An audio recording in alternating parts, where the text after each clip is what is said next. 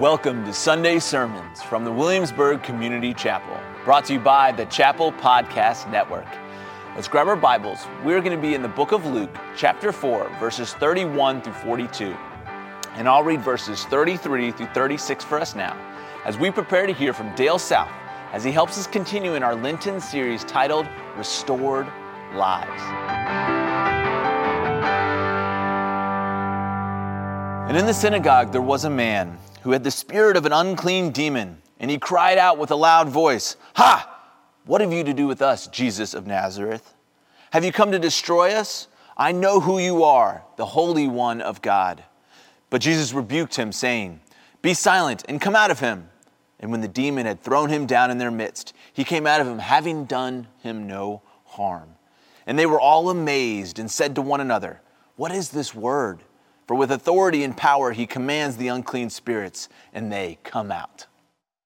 Last Sunday, we saw Jesus stand up in his hometown synagogue in Nazareth and read from Isaiah 61 about a future messianic king who would proclaim good news to the poor, proclaim liberty to the captives, recovering of sight to the blind, and to set free those who are oppressed.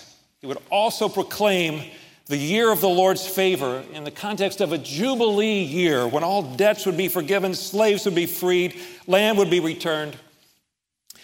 And when Jesus completed, or we completed the reading, then Jesus basically said, that passage in Isaiah 61, I'm the guy Isaiah was talking about. The words I just read are essentially my personal mission statement. Pastor Travis's big idea last week was very clear. Jesus restores lives. This morning, we're going to see that there was an unexpected outcome of Nazareth. We actually looked at it a little last week, where Jesus declared his mission statement to these people to release and to restore, but Luke does not even mention that one single person in that synagogue was restored there that day. So the big idea this morning, building on last week's, that Jesus restores lives, is that restoration is dependent on the authority and on the words and on the power of the one who restores. So in our passage from Luke 4 this morning that Elizabeth just read, we see that Jesus immediately begins to live out his mission that he had said was his mission statement. He traveled from Nazareth, which was in the hill country, down to Capernaum, which would become a central hub of his ministry. Capernaum was a city on the northwest, a little town on the northwest of the Sea of Galilee. And here in Capernaum, once again, we find that Jesus is teaching on a Sabbath day in the synagogue. We aren't told what he was teaching, but Luke does tell us that the people were astonished at his teaching. This word astonished has the idea of being amazed, of being astounded. It's the idea of like being awestruck, where you're pretty much overwhelmed with what you're seeing here. And they were astonished, we see because. Why were they astonished? They were astonished because his word possessed authority. Authority is a huge theme in Luke's gospel. It's mentioned 14 times. And authority here has the idea of someone who's in charge, whose words are needing to be heeded, to be obeyed. Now, most of the rabbis at the time of Jesus would reference other rabbis. It is their source of authority. We read in the Mishnah and the Midrash and the commentaries of Jewish teachings here for the Old Testament that there's a lot of quoting of Rabbi Hillel, of Rabbi Shammah, of Rabbi Akiva. But Jesus didn't mention any other authorities. Jesus possessed an authority of his own. He didn't refer to other rabbis to bolster his teaching or authority. And in that synagogue that day, while Jesus was teaching and the people were astounded because his teaching had authority, there was a man who was there as well who was under the control of an evil spirit, control of a demon. We're not going to take a deep dive into demons today, but I do want to leave a link on the sermon follow-up to a very good illustration or a good introduction to demons from the Bible Project. That'll be a link. If you go to the download on the sermon notes this morning from the website, you'll see that link. I highly recommend it. But I do want to share a bit about a personal experience that some of the men's breakfast guys have already heard before I make some assertions about demonic spirits. That's when Celia and I had the privilege of serving in Paraguay for 9 years there. We led a Bible study on the porch of Pedro's house. Pedro was the first person in Paraguay to receive a heart transplant. And God used Pedro's illness to turn a very proud and hard-living man into a follower of Jesus Christ as he came to saving faith. And Pedro wanted to have a Bible study then in his neighborhood. It was a very poor neighborhood. There was a neighbor woman there, close to 80 years old, who lived 2 doors down, 2 houses down, and her name was Coty. Coty began to watch from her front porch, and at first she was very vocal, and she was quite antagonistic about our Bible study, and she would talk bad about it to neighbors. But as the weeks went by, she started to come closer. And then she was on the porch with us. And then within a matter of months, Coty had moved to following Jesus Christ herself as he brought her to faith. She embraced God's word and the gospel. She moved from being an antagonist to being an evangelist. And one day, Coty approached me at the study, and she said that her 20-something grandson, Francisco, had a demon. She said Francisco had experienced convulsions and other manifestations of the demonic, and one night he actually went out naked into the streets and rushing traffic and almost got run over. Coty asked me, he said, "Would you go, missionary, to visit Francisco and pray for the demon to come out of him?" I invited another mature believer to go with me. We prayed and we fasted and we went to Francisco's house. And when we walked through the gate to the property, we had to wind through a labyrinth of trees and houses as there was kind of a courtyard back in between this complex. So we followed the sound of people who were further back. And finally we found a group that was there who had been playing volleyball. And Francisco was one of them. However, before we could see anyone, as we entered the property, before anyone knew we were there, coinciding with the moment that we set foot onto the property, Francisco had gone into convulsions and had fallen to the ground. I walked over to the contorted young man and I rebuked the evil spirit in the name of Jesus, trembling as I did, telling it to come out of him. Well, the convulsions stopped. Francisco calmed down. It was as if he had fallen asleep and had a hard time waking up. And when he did open his eyes and was seemingly relieved from the demon's power, I shared the gospel with Francisco and with his family, but he did not express faith in Jesus. I prayed for the family once again and left. Weeks later, I learned that the demonic manifestations did return, but a group of Pentecostals came and they prayed over Francisco and they shared the gospel with him. And that time he did profess faith in Jesus. He began attending worship services. He began going to Bible studies. He was dressed and in his right mind. And as far as I know, he's been freed from the evil ever since. And I sort of jokingly refer to, well, on that event, Pentecostals 1, this Baptist 0. Demons are spirit beings, and they try to keep people from trusting in God. I believe they know their destiny is eternal damnation, and they want to take people with them. They take advantage of opportunities to discourage and to harm people. But demons are absolutely no match for the power of the Holy Spirit.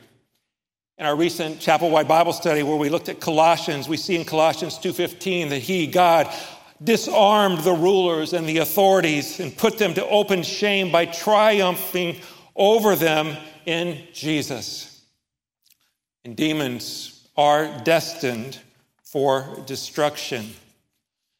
So with those basics in mind, let's get back to Jesus at Capernaum. And we see this man who was captive to a demon. And we see Jesus set him free. And the scripture tells us that Jesus rebuked the demon, saying, "Be silent and come out of him." That word literally means be muzzled. Jesus has the authority to rebuke and to speak harshly to evil with his words. And his Spirit-empowered words bring restoration and freedom.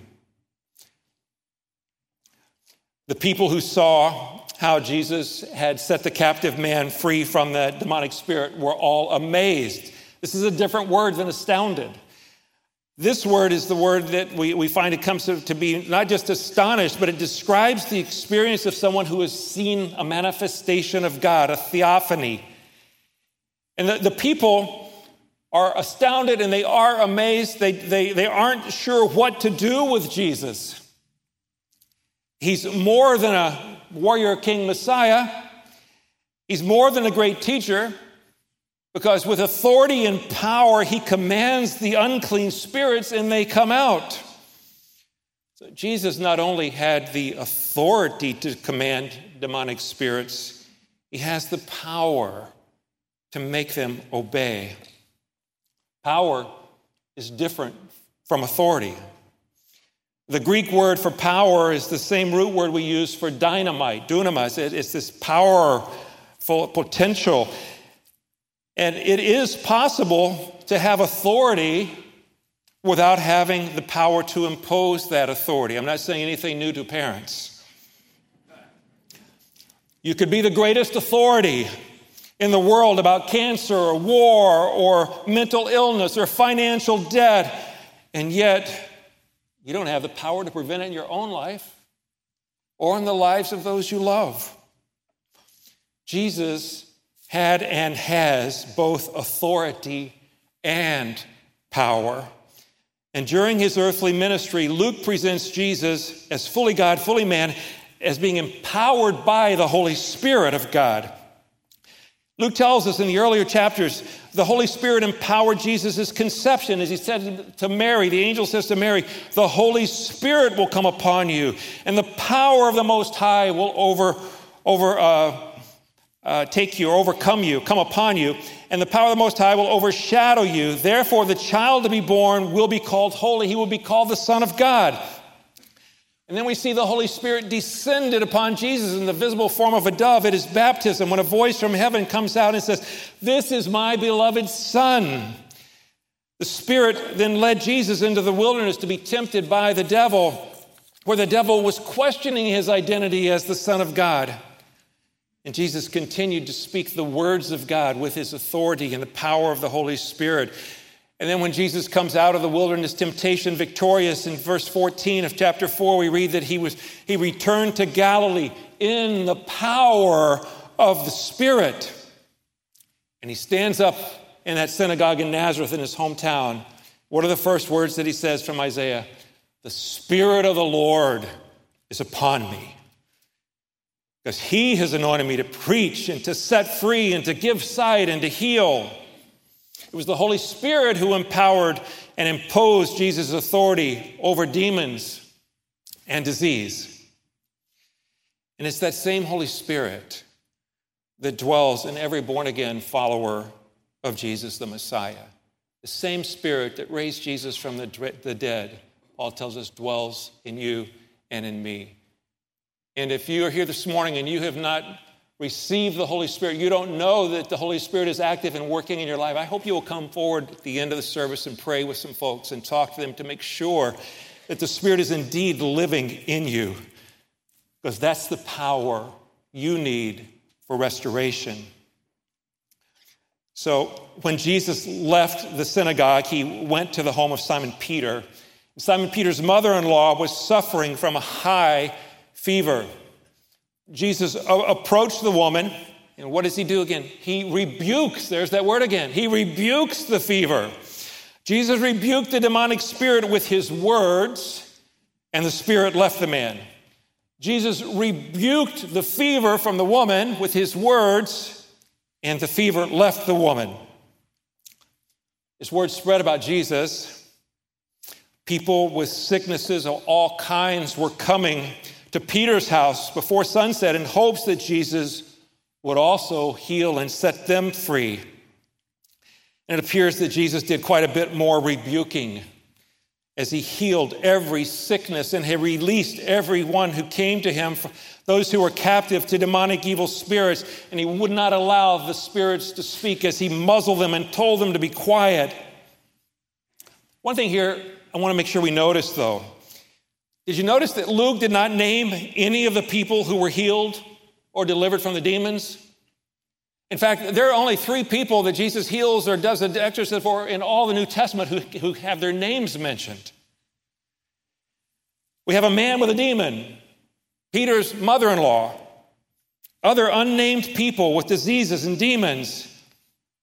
Jesus cared, it seems, about each one of these persons individually, unnamed individuals. And we know that Jesus has power, and Jesus could have simply had a mass healing and a mass exorcism and said, I had a long day.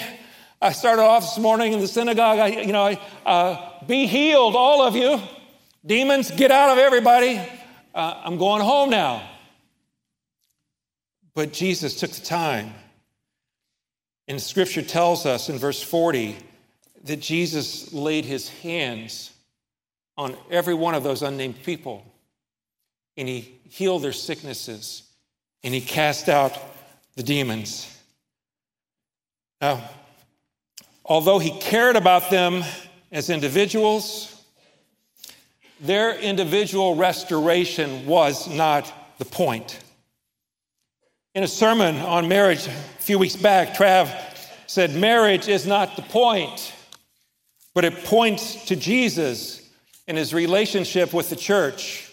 And in the same way today, our individual restorations are not the point, but they point to Jesus as the one who is bringing God's new creation, who's bringing God's kingdom into being.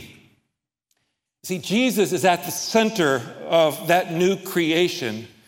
Just like in our Colossians study, in our chapel-wide study, we see that Jesus was at the center of the original creation. Paul tells us that he is the image of the invisible God, the firstborn of all creation, and by him all things were created in heaven and on earth, visible and invisible, whether thrones or dominions or rulers or authorities, all things were created through him and for him. He is before all things, and in him all things hold together. He is the creator and the recreator, the restorer. So how did that original creation come about, according to Genesis 1? Well, it came about by the authority of God. It came about by the words of God, by the power of God the Father, Jesus the Son, and the Holy Spirit. The triune God spoke, and creation came into being. Unfortunately, by Genesis chapter 3, we see that human beings started to question his authority. We see that they distrusted his words. We see that they relied on their own power. And at the root of all this was a demonic evil force. As a result, all of creation was corrupted, left in need of restoration and recreation that Jesus came into. See, there was no poverty. There were no poor people to be set free and to have good news. There was no sickness. There was no shame. There was no death before humans rebelled against God and his authority, before they distrusted his words, before they tried to do things and take power upon themselves. There was no demonic oppression or captivity before human rebellion. There was no addiction. There was no suicide.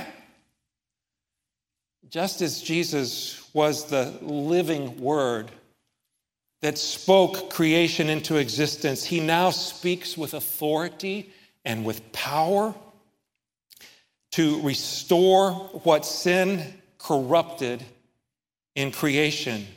Jesus restores lives. In our dominant culture here in America today, we see a very different view of the world and how restoration can or should occur. In 1999, Columbia University professor Andrew Delbanco wrote a book that I found helpful called The Real American Dream, a meditation on hope. And in that book, he reflects on what Americans have hoped in over the centuries.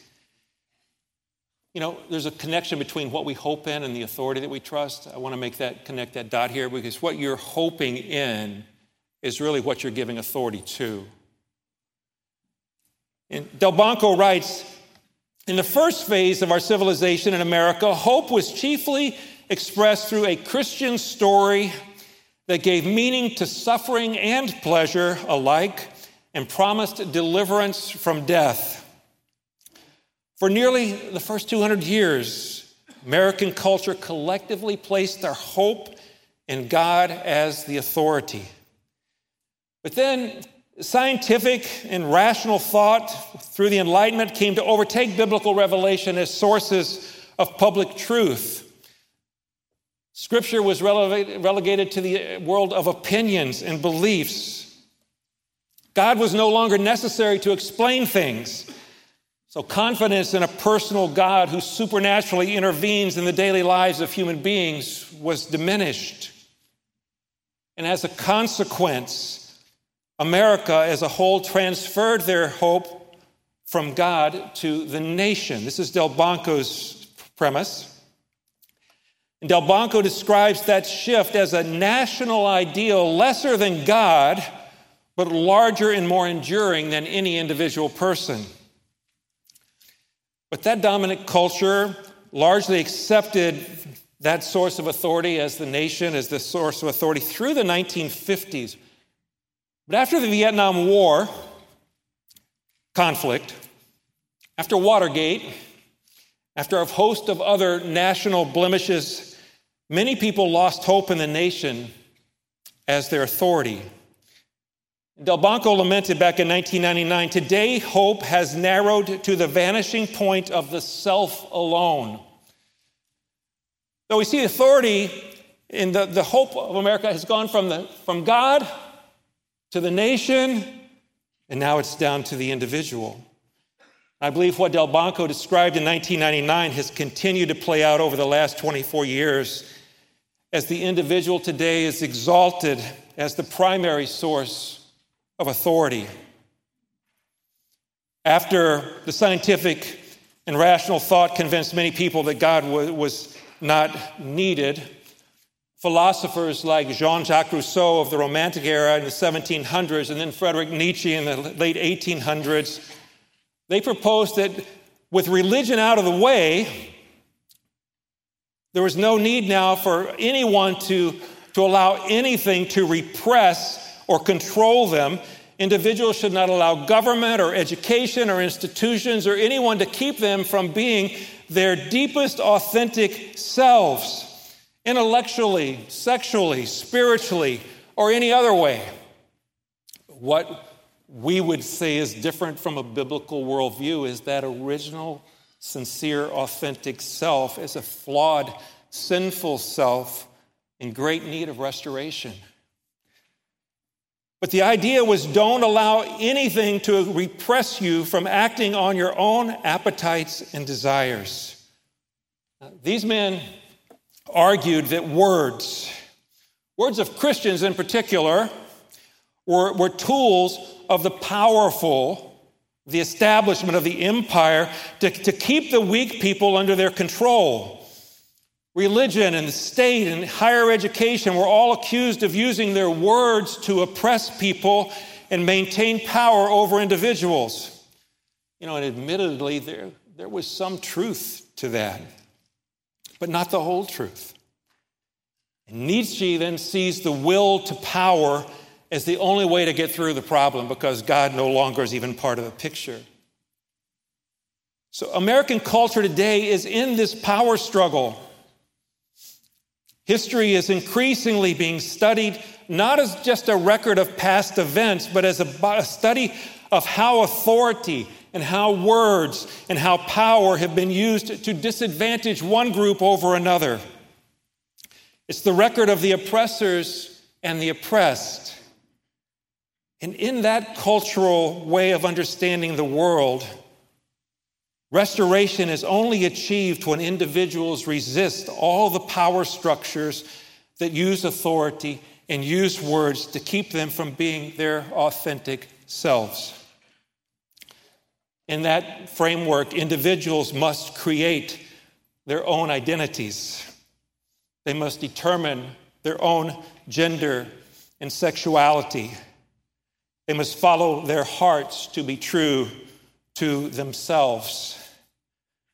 It's a battle for identity, just like Satan with Jesus in the wilderness. If you really are the Son of God, if you really are, then do this in your own power.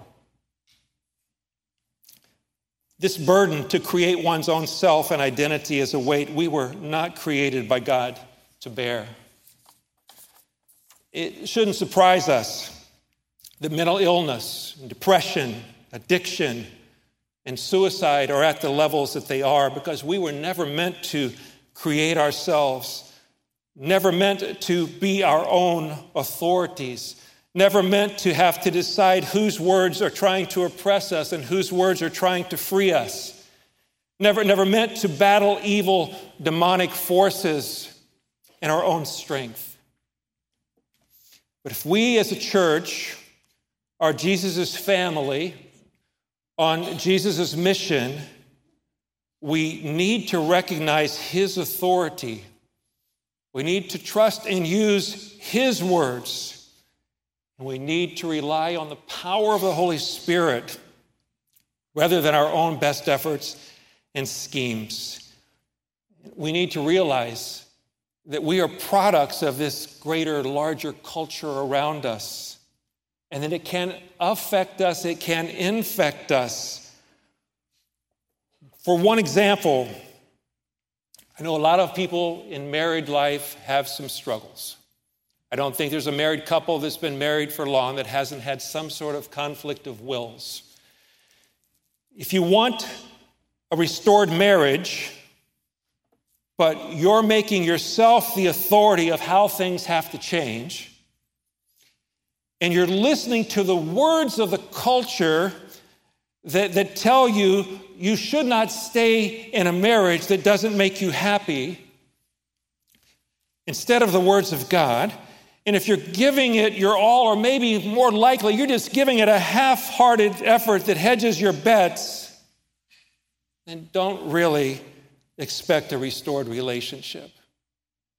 Our marriages need to be recognizing the authority of God and the words of God and the power of the Holy Spirit if there will be a restoration. See, the authority of the culture will be the individual. Their words will not align with God's words. Their power will offer opportunities through money, through political might, or brute force. Our mission as church, Jesus' family on Jesus' mission, is not to defeat these people, but is to show them that we have a better authority. We have better true words. We have Holy Spirit power to change lives. See, lives restored by Jesus will be the most credible witness to a world that is watching. It'll be the best apologetic that we have as we surrender and take the way of the cross. Say, God, you are the authority. You are the King. Thy kingdom come. Thy will be done. See, we're not going to get that message from the world. You will not find words that lead to restoration as you keep your eyes fixed on CNN or Fox. or any news outlet that profits from ratings by getting people riled up and angry. But you may find restoration if you use his words and if you rely on the Holy Spirit's power. So again, the big idea, restoration is dependent on the authority, on the words, and on the power of the one who restores. Will you welcome Jesus to restore and to recreate your life today? Will you say, Jesus, please rebuke anything in my life that keeps me from your authority, your words, your power, and bring restoration? We're going to have prayer after the service, some folks up here, and I really invite you to come. There's also going to be elder prayer. There's going to be a prayer for those who are having sickness or physical healings. I invite you to come if you need healing. And if any of you are battling thoughts in your head of self-harm, of worthlessness, come, receive prayer, be freed from the demonic evil that would want to do you harm this morning. Father, may your kingdom come and your will be done in our lives and on this earth as it is in heaven, through Jesus our Lord. Amen. Thank you for joining us today. Here at the Williamsburg Community Chapel, we are all about making disciples of Jesus Christ. So wherever you are on your spiritual journey, we are excited to help you connect to Christ and his community. Have a blessed day.